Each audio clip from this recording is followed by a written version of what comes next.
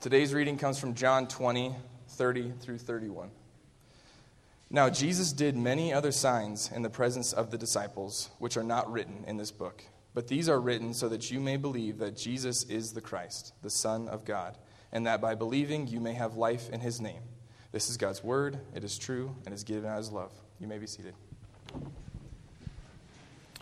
Amen. Thanks, Lyle. Well, hey, it's great to be worshiping with you all this morning. I hope you had a wonderful Thanksgiving.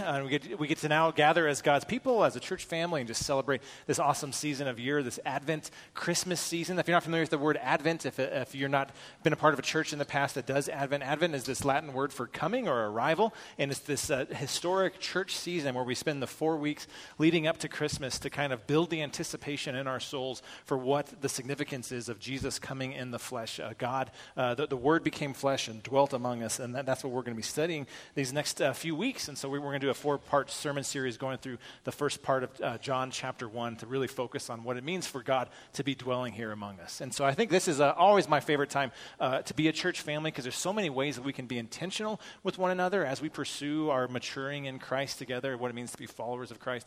I also think this is a really important time of year just when you evaluate the last few years and what we've been through as a church and as a culture. If you think back to a few years ago, like Christmas of 2020, everyone was still kind of dealing with the pandemic, and we're wondering what was going to happen, and everyone was kind of sneaking around at Christmas, being with family and giving each other COVID and stuff like that. And then in 2021, it was like the restrictions were lifted. There was this just general excitement of like, we're back, baby, here we go. We're going to celebrate Christmas, big Christmas parties everywhere, lots of festivities and celebration. And now as we hit Christmas 2022, it feels like, as I talk to a lot of the people here in our church, it feels like there's just a general sense of heaviness emotionally in a lot of our lives. It feels like some of the emotional bills from the last 2 years are coming due right around this time of year. And so there's a general sense of heaviness and anxiety in a lot of ways, and sometimes there's some sense of depression and despair. And a lot of times it feels like if I can just hole up for the next month and maybe not see anyone, that would be the perfect Christmas for us. That's how a lot of us are feeling. And so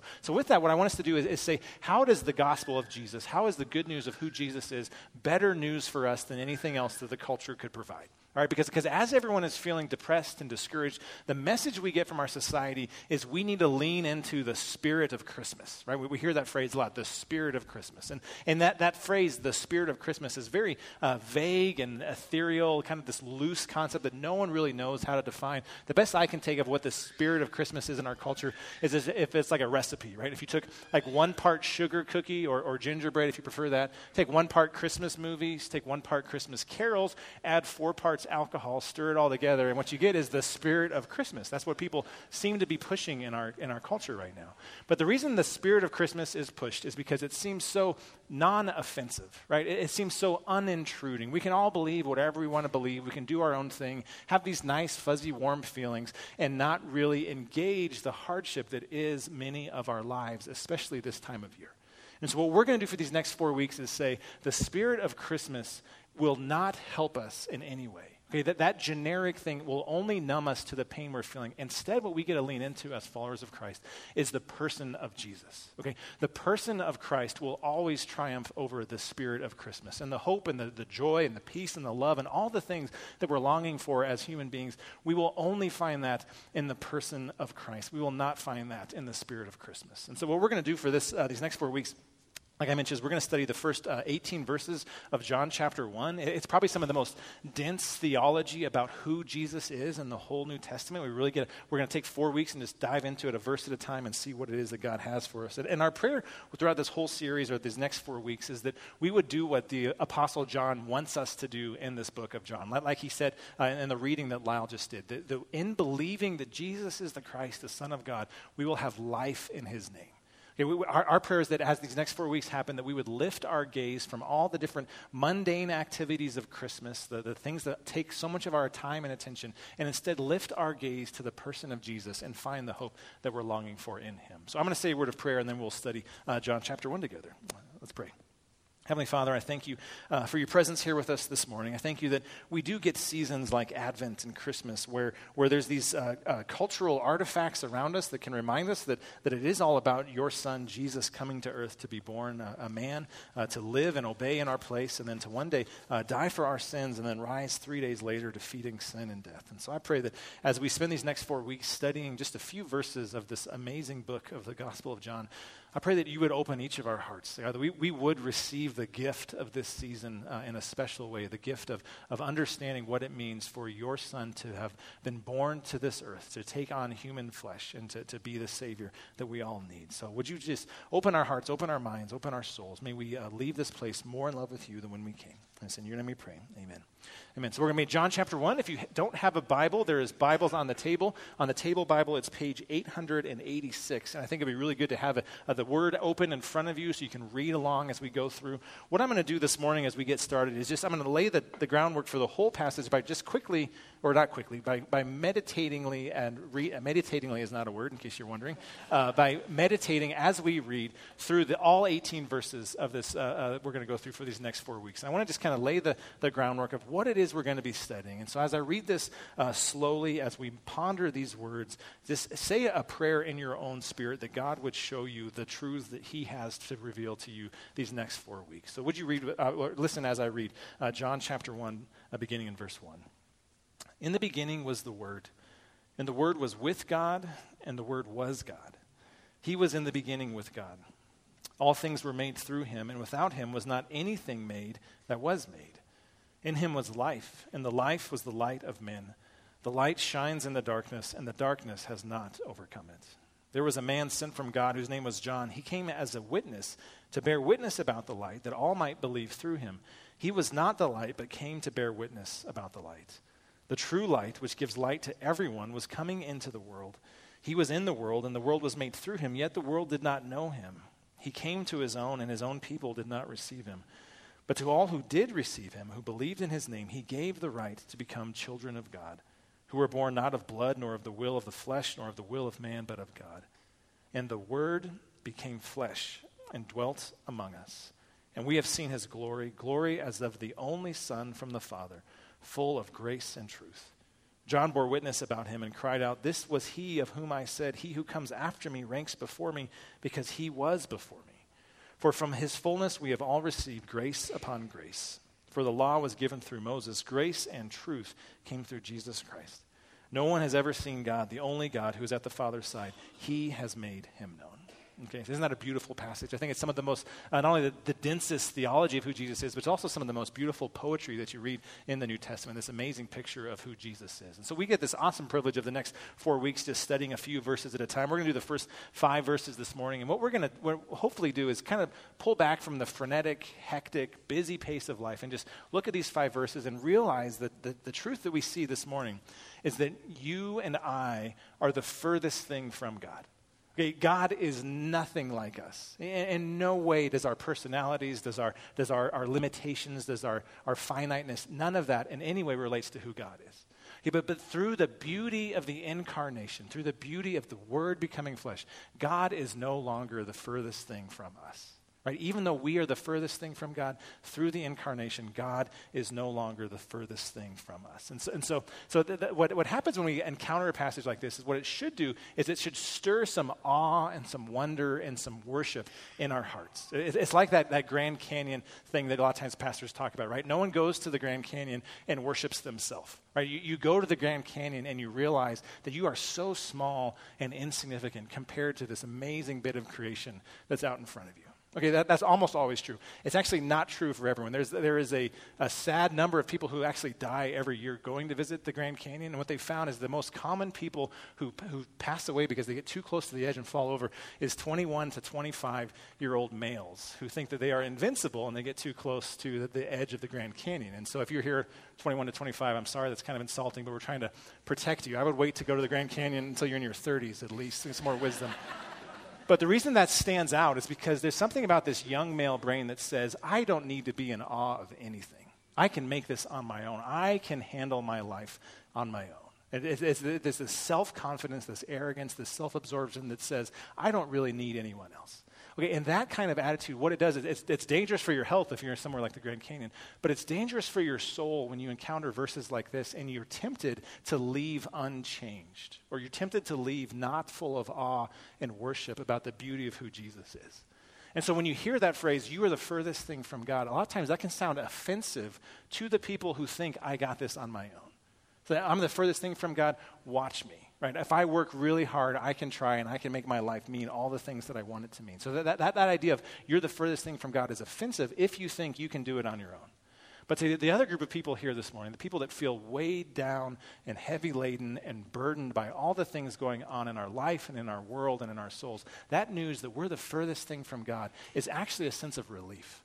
It's this sense of freedom that says, maybe I don't have to run the universe. Maybe I don't have to even run my own life. Maybe I can rely on someone who is above me and over me and more powerful than me to actually lean into what it means to rest in the presence of God. And so this idea of we're the furthest thing from God, that should be an invitation to all of us to say, as we focus on our smallness, and as we focus on the greatness and the majesty and the beauty and the glory of who Jesus is, that gap should be the most comforting thing there is. It should remind us that our hope is found not in us trying harder or trying to live a little better or try to be a little stronger, but instead our hope can come from resting in the fact that God is the furthest thing from us, but through the incarnation, God is no longer the furthest thing from us. That we are the furthest thing from God, but through the incarnation, God is no longer the furthest thing from us. So I'm going to read verses 1 and 2 again. And as we look at these verses, focus on your own insignificance. Okay? Focus on your own smallness. Focus on the fact that these verses could never be said about you or me. Listen to the word of God. John chapter 1, verse 1. In the beginning was the Word, and the Word was with God, and the Word was God. He was in the beginning with God. And so what we're seeing right away is John is using this word, the word to describe who Jesus is. It's this Greek word logos. I'm sure you've heard that before if you've grown up in church. But what John is doing is taking this brilliant approach to describing who Jesus is, where he takes this idea of the logos, which is a very popular Greek concept. And in the Greek mind, the logos was this idea of a reason or a force that gives order to the universe. And then also in the Jewish mind, who he's also writing to a Jewish audience, God always created through his word. His word had a force to it. It was God's self-expression and the power of God through speech. He's combining that and saying that the word, the logos, is not some Greek philosophical concept. It's not just the words that come out of the mouth of God. It is, in fact, a person. It is an entity that has existed before time. It was before anything began to exist in the universe. The word was there, but it also was this interpersonal relationship with God. The word existed with God, and at the same time, the word was God. This is the foundations of where we get this doctrine of the Trinity, the idea that God has eternally existed in three persons, Father, Son, and Holy Spirit. And in that unity of the Trinity, we say there is only one God. We do not worship three gods, we worship one God. But in that unity of the Trinity, there's also this diversity of three persons who relate to each other in eternal love and camaraderie and unity and all of those things. And what John is doing is saying that second person of the Trinity, the Logos, the Son of God, he existed before time began. Okay, he is eternal. There was never a time that Jesus did not exist. Okay, and so that's right there is our first tip, that Jesus is in no way similar to us, right? We are not eternal. Jesus is eternal. And this idea of eternity is so hard for us to wrap our minds around, right? Because we're finite, because we're small, we can't even comprehend what it means for eternity to be a thing. The best illustration I've heard of what eternity is like came from my dad. When I was about 8 years old, we went to the ocean for the first time. And so you're standing there as this little kid, looking at the ocean for the first time, all the grandeur and everything, and my dad told me to stick my finger down in the sand, and if you just don't even grab the sand, just stick your finger in it and pull it up. And what happens is you have 50 grains of sand on your finger, right? And he's saying, imagine if you took just one of those grains of sand from the Pacific Ocean and you walked it all the way by foot, all the way over to Florida, and you dropped it off on the Atlantic coast. And then you walked all the way back to the Pacific Ocean, and you grabbed one more grain of sand. And then you went all the way back to the Atlantic and dropped it. And you did that in the entire time until you had emptied the entire Pacific coast of every single grain of sand. Okay, that is just the smallest glimpse of what eternity actually is. Okay, that little illustration is barely a drop in the bucket of what it means for Jesus to be eternal. And so what we're seeing here, what John is drawing our attention to, is if Jesus is eternal, he is divine. You cannot exist before creation and not be God. The definition of what it means to be God is the creator of all things, the one who existed before anything else existed. And so when that is labeled to Jesus, what he's saying is Jesus is not a created being. He's not some sub-deity. He's not kind of God. He is completely, fully, and truly God. And this is what Jesus himself affirms later in the Gospel of John. In John chapter 8, verse 58, Jesus says to the Pharisees, he says, "Truly, truly, I say to you, before Abraham was, I am."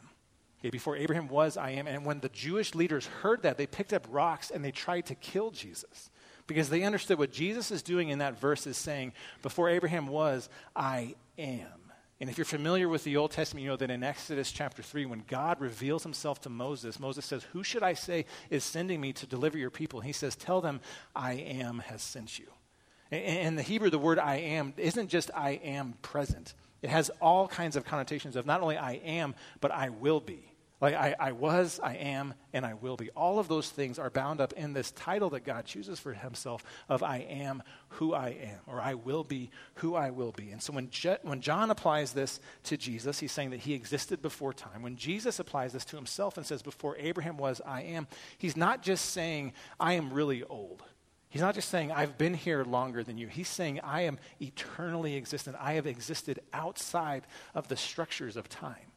And I think a lot of times we think of eternity as just like a really long time. Like even that illustration I used of the sand on the seashore thing. All that does is take this known concept of time and it lengthens it to a really long time. But what John is doing here talking about Jesus is saying there is time as it exists, and then there's God.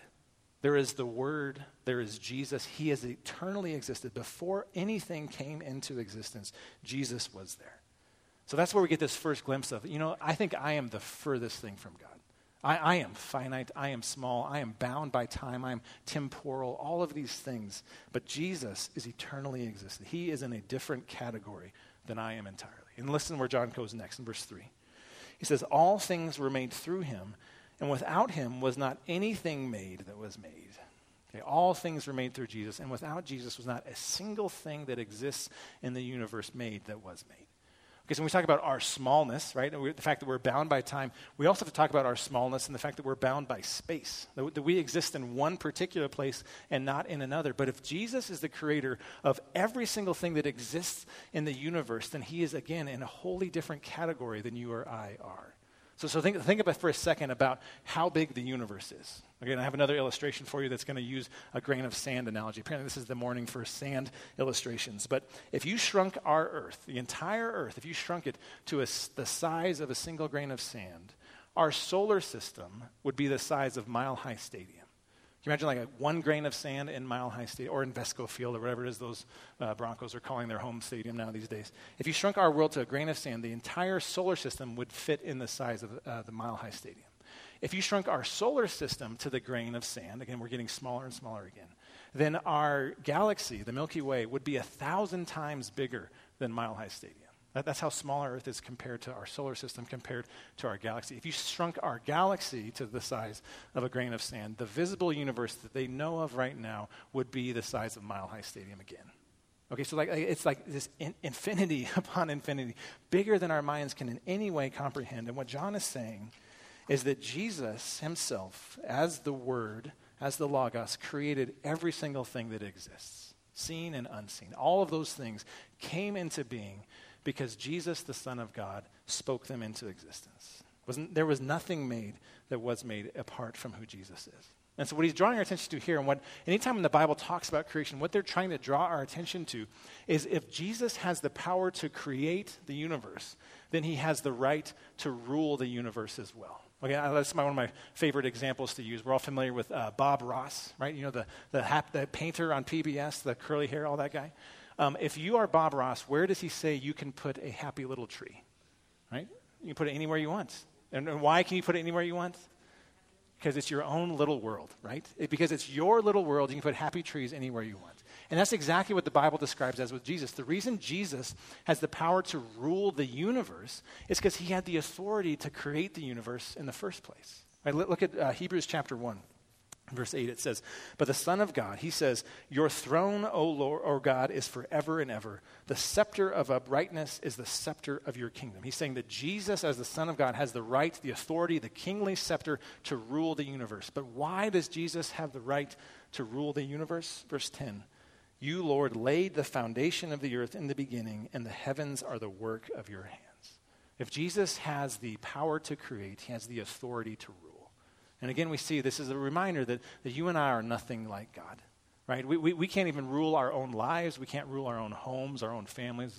Don't even talk about trying to rule your own children, right? How difficult that could be. But we can't rule anything in our life because we don't have the power to create. All that we can do is move matter around and try to reorganize some things. But if Jesus has the power to create the entire universe, he has the right to rule as the Lord of the universe. Abraham Kuyper was a Dutch theologian. I love this quote. He says, there is not a square inch in the whole domain of our human existence over which Christ, who is sovereign over all, does not cry, mine. Okay, that's what it means for Jesus to be Lord. There's not a single square inch in the whole universe that Jesus is not Lord over. And here's why this is important at this time of year at Christmas. Because when we talk about our lives, when we talk about the mess that we've been in for the last few years, when we talk about the people among us and ourselves that are suffering and experiencing hardship, what we're saying is it feels like darkness is invading our lives. It feels like if we try really hard, we can try to keep the darkness at bay, but as soon as you let go of your grip, 1 second, it envelops you like a wave that slams you into the ground. It just pours over you time and time again. But if Jesus is eternal and divine and infinite and the ruler of the universe, then perhaps Jesus has the authority and the ability to bring some life, some hope, some peace, some love, some joy, all the things of Christmas. If he has the right to do that over the universe, he has the ability to do that in our own lives as well. Okay, what these verses show us is that Jesus is the infinite, eternally existent, all-powerful creator of the universe, which means he is uniquely positioned to help us in the midst of our pain and in our suffering. Let's look at verse 4 and 5. In him was life, and the life was the light of men. The light shines in the darkness, and the darkness has not overcome it. Let's think about that verse again. In him was life, and the life was the light of men. The light shines in the darkness, and the darkness has not overcome it. And so Jesus, in him is life. So the one who gives like an animating existence, the breath and life and movement and vivacity and all these things that say like life, like the fullness of what it means to exist, that comes from the internal power of Jesus. In him was life. Life exists inside of him, and from that, light flows out to all of mankind. Okay, so light in the Hebrew concept is purity and goodness, but it's also like understanding. Like having a picture of how things work. Just like if you're confused when the darkness is around you, you don't know where you're going in the dark. When the light comes on, you have clarity. There's order. You know what the next steps are. All of those things are bound up in the person of Jesus. In him was life, and the life was the light of man. And here comes the most beautiful part for Christmas. And that light shines in the darkness, and the darkness has not overcome it. Like I said, remember, it feels like these last few years, darkness has just been pounding against our hearts. Time and time again, anytime you turn away for 1 second, it feels like darkness is going to win. But what he's saying here is this physical truth. It's also this metaphysical truth, the idea that when light shines in the darkness, darkness never overcomes it. So imagine that you're walking through the woods on a completely dark night. There's no moon. There's a heavy cloud cover, so there's no stars. You can't see your hand in front of your face. And you run into a cabin in the middle of the woods where there's a fire inside.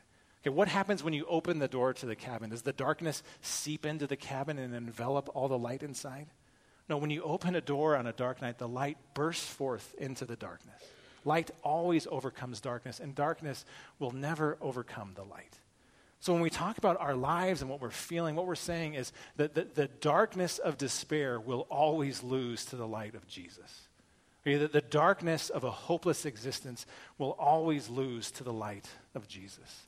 The darkness of feeling like our lives are disordered and chaotic and we don't know what we're doing, that will always lose to the light of Jesus. The light of Jesus will always overcome whatever exists in the dark. And this is why this is so important for Christmas, because in him was life. Which means that the only place that you and I can find life is from Jesus. The reason it matters that Jesus is infinite is because that means there's an infinite amount of life available to us. The reason it matters that Jesus is eternal is that means that there will never come a sunset on when we can get life from Jesus. If you and I get all of our life from Jesus, we will find the hope and the peace and the love and the joy and all the things that Christmas point to. But if you look to anything else in the world for life, you will end up with depression, with despair, with hopelessness, with discouragement, all of those things. So think about what the world is offering you this Christmas. They're saying, maybe in your Christmas party you will find life. Okay, that life, whatever it is going to be finite and small and temporary, and that will always lose to the life that you could find in Jesus. Okay, what about the life you hope you get from your time off of work? Well, that's temporary. That's finite. Eventually, you have to go back to paying the man, right? To working for a living, providing for everyone, all those things. Okay, what about like all the toys that everyone offers at Christmas? That's always the easiest example, right? The idea of like if you get that Mercedes with the red bow on the roof, then you will finally have life, right? But I think we all know how finite and small and temporary that kind of life is. Do you know they've done a study about new cars and the effect that it has on your happiness? And they found that within a few weeks, your happiness from getting a new car is completely gone and your life is exactly like it was before. Okay, so if that's what you're looking to for life, that Mercedes with the red bow, that is inevitably temporary. But if you get all of your life from Jesus, Jesus is eternal, he is infinite, he is fully God, he is completely the only one to whom we can look to for our Savior. So like we've been saying, like you and I, we're the furthest thing from God, but that's only half of the story. Okay, that's the bad news of what we've been talking about. The other side of it is the good news of what Christmas is that says, but through the incarnation, God is no longer the furthest thing from us. I look at John 1:14. This is one of the verses we're going to come back to every week. And the Word, that eternally existent Logos, the creator of all things, seen and unseen. And the Word became flesh and dwelt among us, and we have seen his glory, glory as the only Son from the Father, full of grace and truth. Okay, if we are looking for life this Christmas, we cannot look in anything temporary or finite. It's only in the eternal and infinite Son of God that we can find our life. Get all of your life from Jesus, and after you get all of your life from Jesus, everything else will start to make sense as well. Okay, the light shines in darkness, and the darkness has not overcome it. So if Jesus is the infinite, eternally existent, all-powerful creator of the universe, author of all life, source of all goodness, completely, truly, and fully God, then that concept is going to completely upend how we do Christmas. Right? The person of Christ will always triumph over the spirit of Christmas. And so what our task is as followers of Christ this Christmas then is to be intentional about engaging the person of Christ and not getting duped by the spirit of Christmas, right? Because our culture loves to just dabble a little bit of Jesus, mix a little bit of Jesus in with everything else going on in the world, right? You can go to Starbucks and on their playlist you can hear Joy to the World, and then the next song is Grandma Got Ran Over by a Reindeer. And what they're trying to do is say it doesn't really matter what you believe, just have a good time this Christmas. Right, but what our task as Christians is to get all of our life from Jesus. And once we get all of our life from Jesus, we will find all the other things we're looking for.